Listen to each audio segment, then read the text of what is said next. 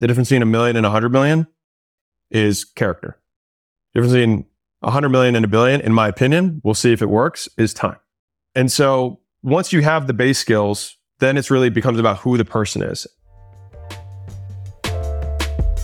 Welcome to The Game, where we talk about how to sell more stuff to more people in more ways and build businesses worth owning. I'm trying to build $1 billion thing with Acquisition.com. I always wished Bezos, Musk, and Buffett had documented their journey, so I'm doing it for the rest of us. Please share and enjoy. What's up, man? How's it going? Good, man. I have two questions, sort of both different topics, but the first one is more lead related. Struggling to figure out which method is the best method to focus on, so I don't feel like I'm wasting my time, doing something to try to get leads. Who are you going after? The three main avatars would be like tech startups, B2B, B2C, SaaS, and then really any company that has like a custom software. So there's three ways you can get leads, right? One is you can manually assemble the leads lists. The second way is that you can buy leads from brokers. And the third way is that you can scrape leads using software. I usually will start with scraping if I can, because it tends to be the cheapest. And so I'll use, like, if you just Google tool for whatever, like, Familiar with what you're referring to, yeah. Yeah, and then I'll take the top 4 or 5 of them, and I'll run my search for avatars into each of them, and then I'll take a sample of, like, let's say 100 or 500 leads of each, work all of them, see which ones I get the highest response rate, and then I'll double down on whatever platform got me the highest throughput. You're saying which platform gets you the highest response rate, that we were referring to? Which lead source? Yeah, I mean, in terms of reaching out to the actual lead itself, I reach out on everything. That sort of ties into next thing. So one thing I've been thinking about is, how you talk about to lead with with value, offer something essentially for free. So that's like a big thing where I'm just like not really sure how to even figure out what we could offer, being that like, am I like stepping? Is this like stuff? No, you're good. This is like, I go through this literal step-by-step process in the book of everything that you're saying. So it's like how to figure out what you're going to give the person for free, how to structure it, how to make, like, here's the script to get replies, all that stuff. So the good news is the book will solve your problem, but the best framework that I can use for coming up with things that people will reply to is give them something free that they would normally pay for. So rather than be like, I made this amazing thing, but if it's the same free, valuable thing that everyone else gives, then how good is it? You have to compete by being significantly better. But if you just do something that normally other people charge for, even on a micro level, and they can ascribe real value to that, people will respond to you. And then you're operating on you're in a way better frame, and then you can have a much better conversation. The other thing was more like on a personal side. So if we could just sort of step back, when you were sort of going through that, volatility of you had like success, then big failures and come back up, in terms of how you like structured your life, if you did at all, so that you put yourself in the best position to where like you're cutting certain people out, maybe you're bringing certain people, or that might be even resources for skill development or whatever in. How do you go about doing that so that you're not doing things that don't really help you move forward and grow long-term big picture? Yeah. So it's a really good question, because the number one way to change your behavior is to change your environment. So if you change the conditions, you'll behave differently, right? Like if there's a red light, you act differently than a green light. And so that's a micro example of how we act. Like in Baltimore, when I lived there, I act differently than when I moved, because I've had a clean slate. Like I didn't have to talk to old friends that would treat me a certain way that then I would respond to in the way that I didn't want to, right? And so first thing, from a people perspective, like I think a lot can be gained from literally just moving 30 minutes away. Like even if you, like, I can't move out of, I'm not going to move from Baltimore to California. Okay, that's fine. Just move to the other side of town. Just get out of the micro environment. The second thing that'll then lead to is the people that you will frequent will change, right? And I think that you'll have to get accustomed or be okay with the fact that you will lose a lot of friends. And that's not a bad thing. Because the thing is like, if all you have in common continues to shrink and shrink and shrink, and the only thing you have left to talk about is the past, remember the good old times? Remember that time we got so drunk at Rippy's? You know what I mean? Like whatever. Then like they're not trying to help you create the future that you were ultimately looking for. And it just, like, I will say that as I've gotten, further along in that path, my time to cutting people has just shrank. Because if I figure if I'm going to cut this person eventually, I might as well cut them now and start enjoying the benefits of not having them in my life and having all this back. And it's like all those times, if I have somebody who just keeps inviting me to shit and then making me feel guilty, or if I go out and they're like, why aren't you drinking? Or like, why aren't you like, oh, he's on another diet, whatever. It's just like, you're not helped. Like just asking the question, like, how do you think what you're saying is going to help me? And if there's like well, I'm just giving you a hard time. It's like, yeah, understood. How is that going to help me? It's not. Okay. So like either change your behavior or I will change it for you, meaning I will just not have you in my life. The third piece is that I remember there's this video. I had just opened my 6th location and I was looking to open 7 through 10. And I had already mapped out where I was going to be opening them for my gyms. And I remember I did this Facebook Live and I was like beat up. You know what I mean? Like I was tired. I was doing 12 hours a day as a sales. So I was taking sales from 8 to 8 every day. And then I would still do the rest of my work before and after that. And somehow trying to work out. During that period, I remember saying, what are you willing to give up? So I made this live. It was like, these are all the things I'm giving up now. So like, these are things that I used to do that I'm not going to be doing anymore. So I was like, I'm not following the Ravens anymore. So I was a Baltimore Ravens fan. I was like, I'm not watching football. I'm not looking at fantasy. I'm not going to build a team. I'm just on Sundays, I need to work. Like I can't give the 3 hour. I can't do it. So I gave up football. I gave up Netflix. I was like, that nighttime where like normally I like decompress. I was like, I don't have time for that right now. Like I got to process payments. I got to process contracts. I got to follow up with leads and do reminders for the next day. And so it was changing where I was places wise, being okay with the fact that I was going to have a period of a little bit more solitude, because as soon as you cut things, you create room, you create a vacuum, but new people will come in who are like in this world. And I would recommend just connecting with people online, because there's such bigger communities of people who are trying to do the same thing online versus wherever you're at locally. Right. And then the third is, it's just like, what are my behaviors? What are the things I'm going to give up in order, like, because you got to make room, like you only have 24 hours, right? So it's like, what are the things that aren't getting me where I want to go? And the thing is if you just say, I'm not going to do those, positive behaviors will fill the gap. I think for me, it comes to more maybe a family side of things. Oh. Or like those people, I have a different way of dealing with them, their family, but like, I don't know how to necessarily navigate that. So 2 things. First off, I have very extreme views on this. So like, just take that with a grain of salt that you will, right? If we zoom all the way out, like I didn't choose to be born. That was forced on me. And so like, I don't feel like I owe anyone for that, right? Now, that being said, I believe in fair exchange or abundant exchange, meaning like, I'm going to make everybody in my life better for being there, but I want them to also make my life better, right? And so I think the first layer of this is approaching it with absolute candor, which is like what you would tell me, being like, man, my dad, he just treats me like I'm a kid. He always brings up these things like when I was 14 years old, and he keeps saying, Zev's got a short temper. Like my dad says that. He's like, you have such a short temper, right? He used to always tell me that. And so you have to reset. Like you have to reset back. Like these are the rules of engagement. Like if you want me in your life, this is what is required from me, which is like, you cannot speak to me this way. Like if, your big uncle grabs you by the neck and he's like, look a little nugget, whatever, something like, I'm not saying he's doing that, but I'm saying it as an extreme example. Like, what would you do there? You're like, no. And it creates a moment where they're like, oh, now they'll then probably try and shake it up. Be like, dude, I was just kidding. It's like, it wasn't funny. I'd be like, it's just you and me and I'm not laughing. And that's like, whoa, that's a new tone. Right. And so like, you have to reset boundaries, have to reset the rules of engagement. And then the thing is that you have to enforce those, which means that at a certain point, you have to decide that I'm going to decrease my communication cadence. I'm going to decrease my proximity to you. I'm not going to be as accessible. When you text me, it might take me a couple of days to respond, right? When you say, hey, you got a minute? I might not have a minute, right? Like you have to earn that. And like the fact that you are family gives you more leeway, but not infinite. And so one of the unfortunate things about family is that we treat family worse than anyone else because we think that we can't lose them.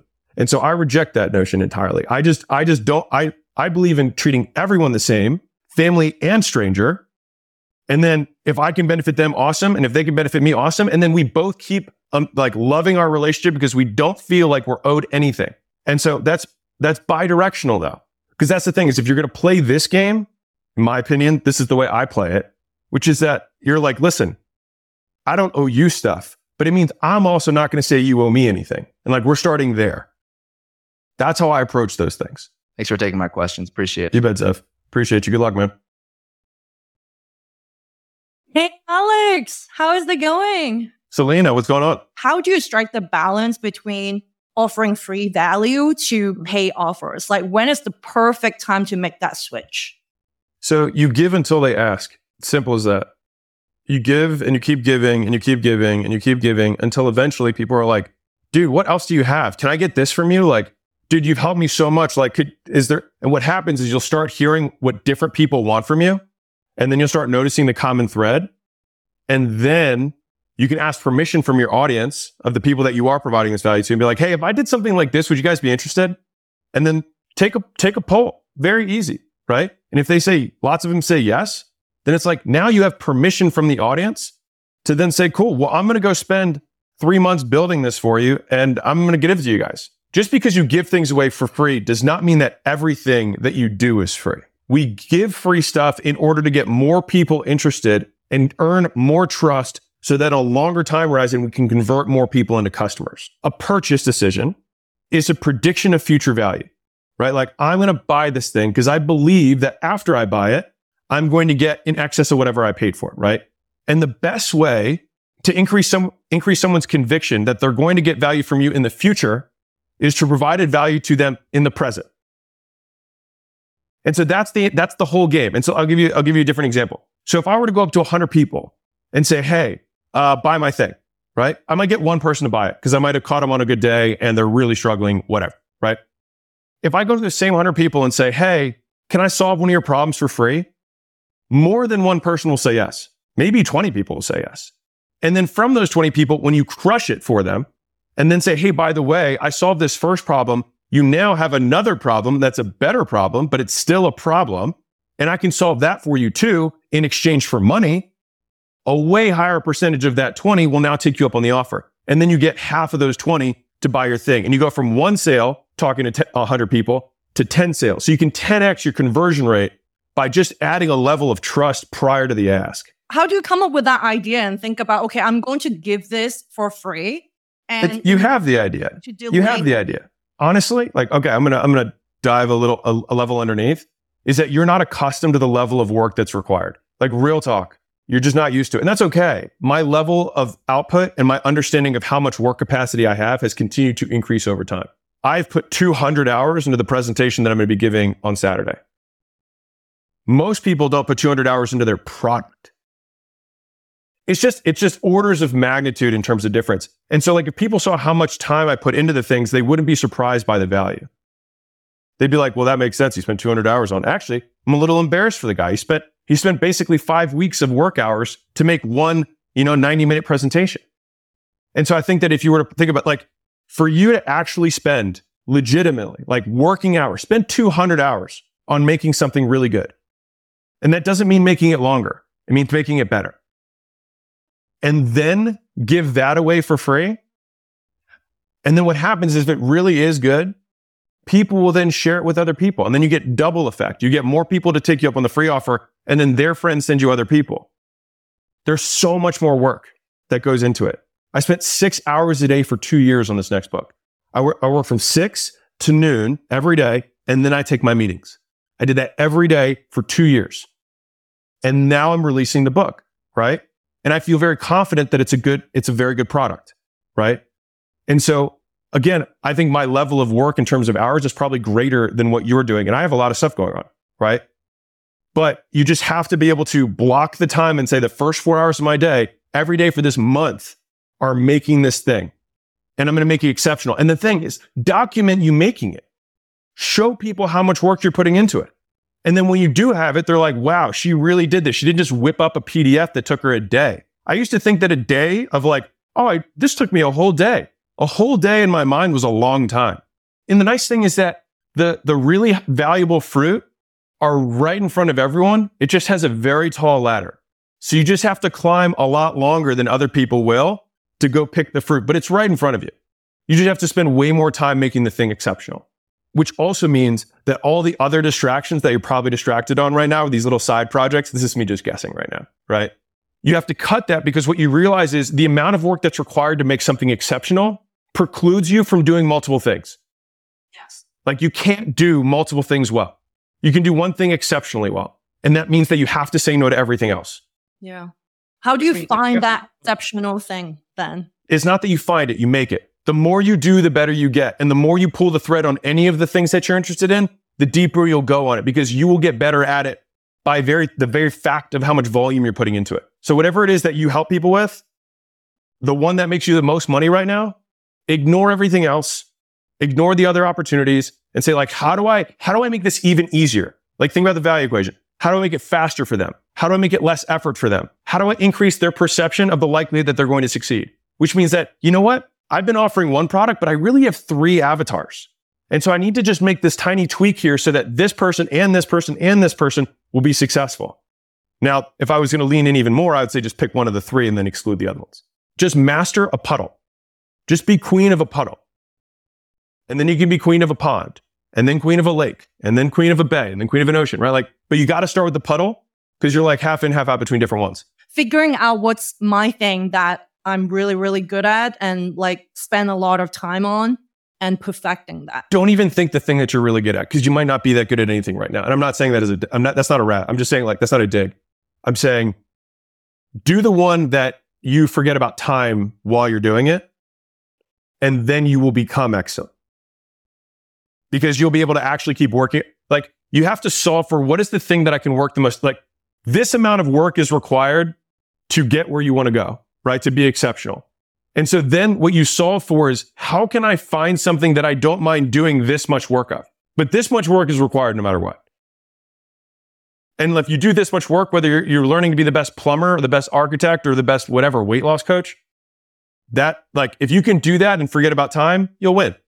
When I started on YouTube, I told the guy that was editing my thing, I said, listen, I'll do 3 videos a week for 10 years. I was like, and then we'll measure whether it worked or not. He's like, I've literally never had anyone say that. So like what now is just like, you need a perspective shift. Thank you so much for the opportunity. And thank you so much for the answer. Joe, what's up, man? How are you doing, Alex? Nice to meet you. Nice to meet you too. Awesome. My name's Joe. I'm in the gym space. I'm in the brick and mortar gym space, the space you move. I know some stuff about it. You know some stuff about it. And I'm one of those guys who read Gym Launch a couple years too late. I'm a little older, so I made all the mistakes you talked about. When I read the book, I felt like I was reading Deja Vu. I was like, oh my God, all these things happened to me. So my question to you is, me and my business partner, Dan, are launching a series of semi-private personal training studios. We're still in that space and we're launching one shortly. And so using the $100 million leads book that's coming out and some of the stuff from Gym Launch and $100 million offers, what would you do to launch a gym? Our plan every 6 months for the next few years, until we get a number that we're happy with and we keep doing. My preference, my preferred model is one of 2. Right now, you're already doing one of them, so I won't even get into the other one. But I love the semi-private model.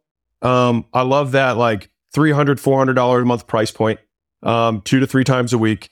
I like going after avatars that have a little bit more money, specifically, because for them, they're not going to not pay during the holidays. You know what I mean? Like for them, they're not going to be like, breaking the bank over $300. And the nice thing, and I think this is I got this from Rick Mayo of Alloy. That model allows you to get to about $500,000-$600,000 a year with 1,200 square feet, 1,400 square feet, like super small footprint, and a single manager who's got maybe 10-20% profit share, maybe like 40-50K base, and 2 helpers, right? So it's a very simple, lean model, 1 on 6, 1 on 8, depending on how you want to do it. And all you have to do is get to 120-ish at the location, and it's usually 50% margin. I mean, I have over time simplified the model so that there's just so little operational complexity so that you can scale. And are you familiar with Dunbar's number? Yeah. So the reason I like this model is that like most micro gyms cap at 120 to 150, and it's because the systems required to purposely manufacture human connection becomes significantly more complex as you cross that barrier, right?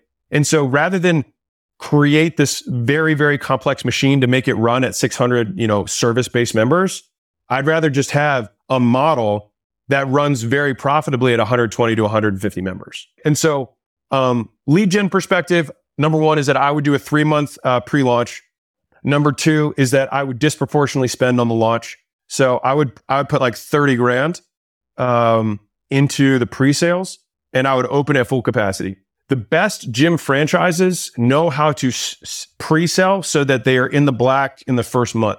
And like every time I opened a new location, like it was the first location was the one that I didn't learn. That I learned the lesson on my first one because I thought I was trying to get it open as fast as possible so I could make money. But with everyone after that, I tried to do pre-sales as long as possible so I could make all this money and not have to pay any expenses. Real quick, guys, if you can think about how you found this podcast, somebody probably tweeted it, told you about it, shared it on Instagram or something like that. The only way this grows is through word of mouth. And so I don't run ads, I don't do sponsorships, I don't sell anything. My only ask is that you continue to pay it forward to whoever showed you or however you found out about this podcast, that you do the exact same thing. So if it was a review, if it was a post, if you do that, it would mean the world to me, and you'll throw some good karma out there for another entrepreneur. And so that way you can also focus too, because you can just sell for 3 months, do nothing but work leads and close contracts. And then after that, I'm sure what's your churn right now for semis? Right now, only about 5%. Okay. I mean, I would shoot for 3, you know what I mean? But 5's okay. If you've got, let's just say 5, right? And you got 120 members, it's 6 members a month you got to replace. Like, it's just like, it's so easy to replace that. And just expect, like, if you have, and what's your price point monthly? About 400. Okay. So 400. So that's an 8K LTV, right? In terms of revenue, not profit, but like 8K LTV, like you should be able to spend $500 to a car customer and not even sweat on it. And so like if you pay up to $100 a lead local so that you can close 20% of those into contracts, I'm not saying those are good numbers. I'm saying those are exaggeratedly bad numbers. You'd still be fine, right? Because even if you had to close 6 customers a month, it's $3,000 a month in ads just to maintain. It's nothing.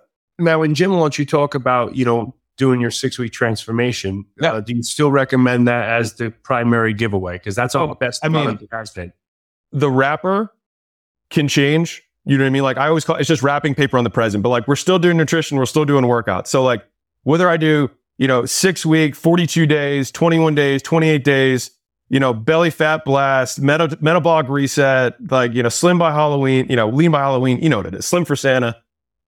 Big booty boot camp, free 6-week challenge, 42-day detox. Like I've fucking done them all. Like at the end of the day, like all of those are wrappers that you rotate locally just so that your ads don't fatigue, but you want to always push it into the same sales process so that the ops don't change. So it's like the ad will change and then you get on the phone, you're like, hey, what made you sign up for insert name or promotion? They're going to be like, well, I'm kind of overweight. And you're like, great. What have you done so far? Right. And you start going through it. So my second question is, with a business partner who, we have kind of like different personalities. We work really great together, 17 years of a great partnership. How do you manage, or what would you recommend? My preferred mode is take risks, scale fast. Like we have momentum. We're maxed out in both our other gyms. We have a great local reputation and recognition. And I'm like, let's do 10 of these in the next 3 years. And he's like, lose his mind over it. Like he's more of a prove it guy. In your experience, what's better, speed or prove it? You're both right. A good partnership has a yes man and a no man, right? And so like in my dynamic with Layla, it's like I'm yes, she's no, right? And that's basically how everything gets managed. If it were up to me, we joke, it's like we would have 100 businesses. If we're up to her, we'd have none. He says no because he knows how much work it is, right? Like if you're the promoter and the CEO, whatever you want to call it, then there's usually more like strategic works, there's leadership stuff. But in terms of like day to day, they usually bear the brunt of the work. And so it costs more to them. It's more painful. And so I'll give you my advice from what I would do, having now worked with an implementer for a long time, is I say, what would you need to see for you to feel comfortable with us doing that? And then she'll say, here's the checklist. If you do these things and you make sure these are the things that are done, we can do the next one. And then that way we have an agreement. And it's like, and to be clear, if we do the same checklist at location 3, you feel good again? They're like, yeah, I'm good again if we have these things. And so and then you're aligned. And then it's like, cool, let's just keep the party going. That's perfect. Yeah, that's great. That's great advice. Thank you so much. I'm really excited and grateful for everything you've given out to the community of strength, for sure. Appreciate it, man. Thanks, Joe.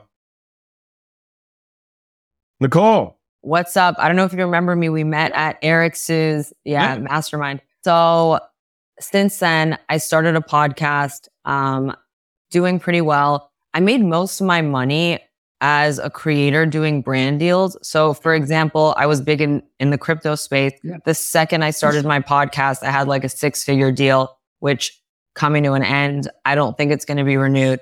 Everyone that I talk to is like, Nicole, you've grown on all these social pages, not just my personal, but like, you know, other brands that where I'm like curating other people's content, and everyone's like, it's a no fucking brainer. Do a newsletter. I talk to Sahil Bloom, for example, you know, who sells ads in his, and that's his model. But you know, then I also heard you say recently that like subscribers and followers don't really mean anything. Like they're a vanity metric, and you're like, the game is now click, retain, reward. What exactly does that look like? Because it's like currently I have nothing to sell you. You're good.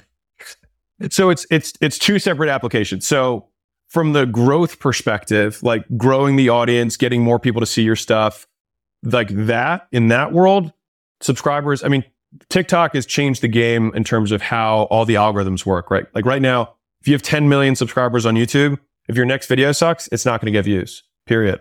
Yeah, it works. Same thing with Instagram. You see people with 10 million 10 million accounts make a post and it's got 300 likes on it, right?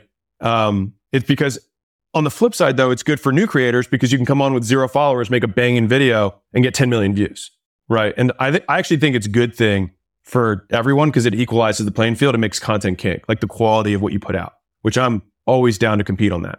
And so that's from the growth perspective.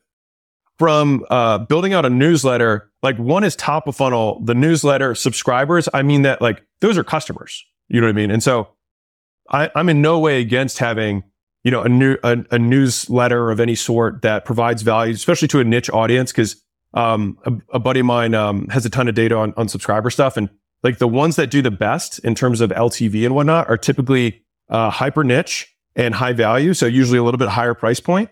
But very specific to like because they're so niche, they can provide an extent, like a lot of value to a person versus being like super wide. It's very hard to provide tremendous value to everyone, right?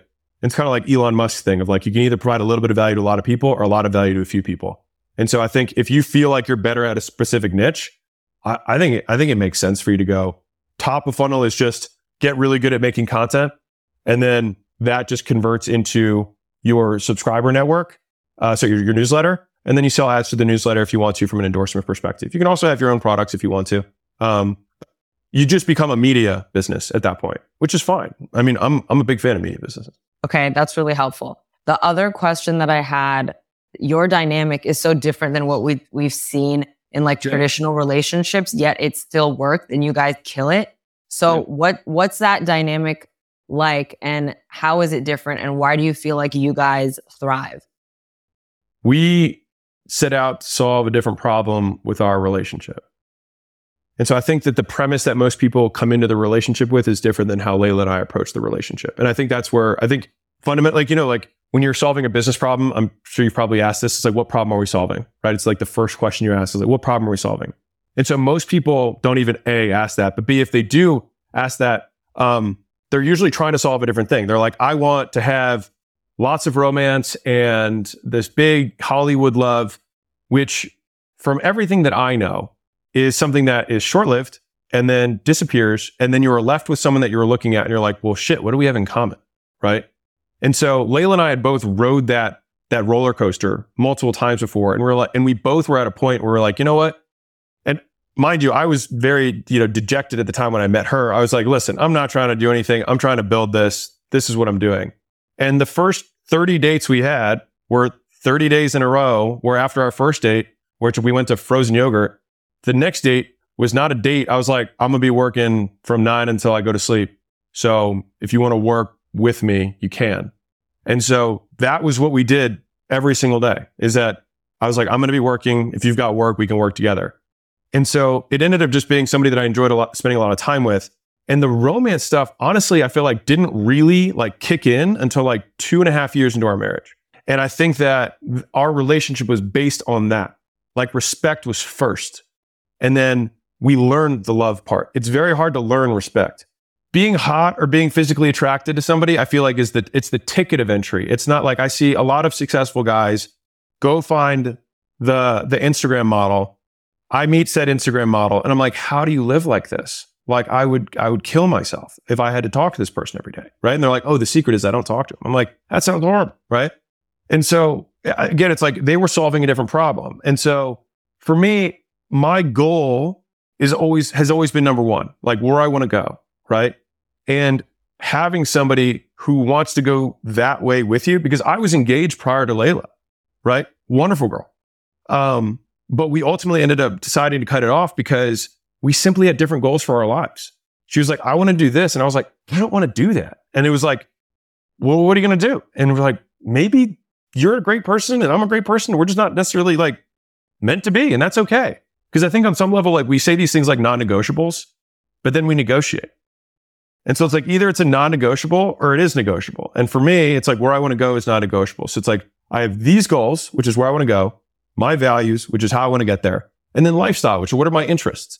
Right. And if I can find somebody who wants to go the same place, the same way, and likes doing the day-to-day the same way as me, then I'm good. Like the fact that Layla was into fitness was like, great. I go to the gym too. You go to the gym. Like, it's not going to be weird. You're not going to be like, oh, I don't want to, like she's in the same mindset of that. Right. If I'm like, hey, I want to go invest in this workshop or something, she's not going to be like, I can't believe we're spending $10,000 on this. It's like that person who say that is not my partner.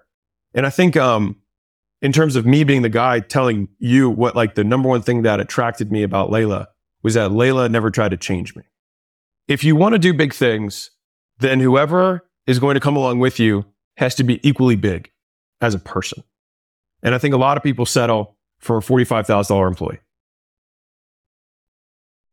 I mean, and you can even, if someone, in the reverse, if I were you and someone's like, man, I'm looking for a wife, and I'd be like, what are you looking for out of a wife? Like real talk, like, not politically correct. Like, what are you actually looking for? And so then if they're like, man, I would love it if someone cooked and cleaned and fed me and washed my clothes and ironed and blah, blah, blah, blah, blah. You're like, okay, question. If I paid someone $45,000 a year to do that professionally, then what would our relationship be? Because that's an expense. You know what I mean? Like we can just write the check and like all those things are solved. So like now what? Andy, what's up, man? What is up, Mr. Alex Hormozi? Okay, so question I have for you. I've heard you talk a lot about investing in the S&P ME instead of the S&P index, like the ME 500, right? What would you say with those skill acquisitions? Like which skills and in what order would you suggest maybe a person to go through? Because that kind of ties into your skill stacking. Is there a methodical way that you think this naturally ascends to the next one? I would think about it from the order of how you would actually make money. So it's like, well, I have to have something to sell, right? So you have to have some sort of base skill that you could sell if you're going to get into services or have some sort of base product, right? Once you know how to do that, so like if you're getting into e-commerce, you have to build a store, talk to manufacturers, make the thing that you're going to sell. Step one. On the services side, it'd be like, what's the key skill that I'm going to acquire to show people how to do it? And you can acquire that skill by like working a job, buying a certification, going through a course, going to a workshop. Like I learned how to run Facebook ads at a workshop. You know what I mean? It cost me $3,000. At the end of the workshop, I knew how to run Facebook ads. And that $3,000 has made me many more than $3,000 over the rest of my career. So point being, first thing you start with the thing, right? The second thing you're going to do is that you have to focus on promotion. So it's going to be advertising. And if you think about, this is the order I did the books, right? Offers is what answers the question, what do I sell? And leads answers the question, who do I sell it to? Right? So like once you have the thing, then you got to go sell the thing and let people know about it. And you have to advertise. And so that would be the second big skill stack. The third one would be conversion, which is like kind of persuasion. So sales, and there's different ways you can do it. So like you could learn how to build, shopping pages in e-commerce that convert. You could take phone sales. You could learn how to pitch and make VSLs, all of those things. And then finally, if you want to like learn, the next piece would be leadership and operations, because then you're going to have to hire people to help you out. With the caliber of people you work with and the different levels that they're at, has there been anything that you would say maybe is the common one or two missing principles that most business owners are not doing? Or if it's maybe questions that they're not quite asking that you see, like sometimes if you're only gonna do like the one or two things, not that they're not all important, what are they? Yeah. So I just did a tweet the other day, but like the difference between, 1,000 and 1 million is skills, right? The difference between 1 million and 100 million is character. The difference between 100 million and 1 billion, in my opinion, we'll see if it works, is time. And so once you have the base skills, then it's really becomes about who the person is. And so as you scale up, the speed of scaling often correlates with the speed of talent recruitment. Because if you are a shitty person or a shitty boss or a bad leader or can't cast a vision or can't explain why this is going to benefit a lot of people, not just inside the business, but also outside the business, then you're not going to get the best people. And if you don't have the best people, you have to work overtime. And then you never really are able to pull yourself out of the business. And so you can measure the the size and the scalability of the company by the talent that they can attract. Like there's a reason that Google and Meta and Goldman Sachs and all of these ones pull from all the Harvard, all the Ivy League schools and all that stuff. And, we make fun of those people, but they also make all of the money. And so it's because they have a brand and they have a huge pipeline of training that they train people on. And people also know that when they go to that brand, Goldman Sachs, McKinsey, whatever, that they're going to be able to go and do whatever they want afterwards. And so like what happens is you realize that there's a two-sided funnel, right? So on one side, you have to learn how to attract customers. But on the other side, you have to learn how to attract talent. Because if you just only know how to attract customers, then everything always breaks and you can never get over the hump and you can never scale. Brilliant. Dude, man. Well, man, thank you for reaching back and helping all of us go forward and taking the shortcut. How would you approach creating strategies to generate leads and cultivate enduring customer relationships in this rapidly evolving enterprise B2B landscape, right? When I say enterprise, let me clarify, I'm speaking to Fortune 500, Global 2000 type organizations. I'll tell you two very different things. On one hand, I've got a buddy who sells only to Fortune 100. And he was telling me that one of their most profitable strategies was hiring people from the Fortune 100 in the departments that they're trying to get on board. And then they hire them and they already have all the sway, all the influence, all the know-how, and then they can bring that account with them. And then the majority of their revenue actually just comes from cross-selling all the different markets that those people are in, right? So it's like, okay, I had to start with, Google Southwest, whatever, right? And then I'm moving on to Google Mexico, Google LATAM or whatever, right? And so those are the two biggest areas of expansion from that perspective. In terms of the lead gen, I don't think the lead gen really changes very much. I think more or less it's just how quickly can I involve as many stakeholders as possible and make sure that my pitch is oriented to them looking good and them having no risk in terms of their job. It's like, here's my path to you getting promoted and a raise, and there's no downside. Like it's all about them. You know what I mean? But I think part of it is like, and I'm assuming you're a leader in the company. Yes. I think a lot of it is really getting the commission breath out of the sales guys. This is like, I'm getting into tactics, but, I love the term BAMFAM, right? Book a meeting from a meeting, which is that we never have anyone falling through the cracks. Like we always know what we're doing to move the ball forward. And I think some guys get tired or I don't want to say lazy, but like they get tired and they're like, yeah, I'm waiting for a response from that. It's like, well, when are you meeting with them? It's like, well, I'm waiting for the response. It's like, if you're not able to push the ball forward from one meeting to the next, like that, in my opinion, is a loss. Like that's like a missed sale. Even though maybe you could save it, but you can dramatically decrease the pipeline because even setting the frame with the enterprise sale of, listen, normal enterprise sales take 12 months, 18 months, 6 months, depending on the thing that you're selling. If you explain to the prospect, you're like, listen, it actually doesn't take 12 months. It takes 48 hours. Hours of work, not time. So if we have 48 1-hour meetings to get this done, we can just take that and we can stretch it over 2 years, or we can do it in three months. It's really up to you.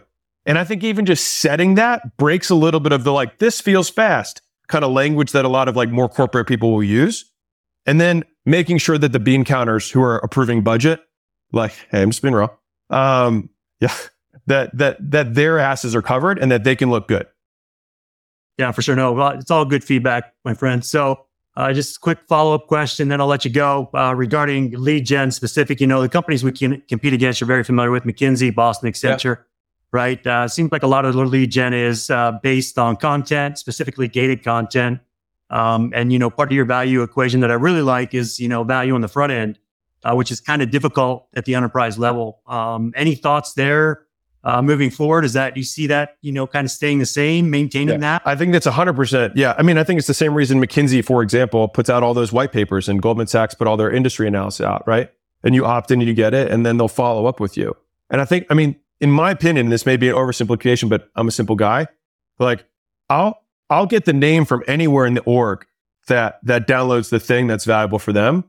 And then that's where the scripting comes in of the judo of like, hey, you got this thing. What are you getting this thing for? Well, we're working on this initiative or whatever. It's like, well, like what's, you get into sales. Like, what's the objective? What are you guys trying to do? Cool. Well, who else is involved? And then you start moving your way through the org. So I want to pull the thread from wherever I can. Get the thread and then just start pulling my way. No, that's great stuff, man. I really appreciate it. Looking forward to the new release on Saturday, man. Thanks, brother. Appreciate your time.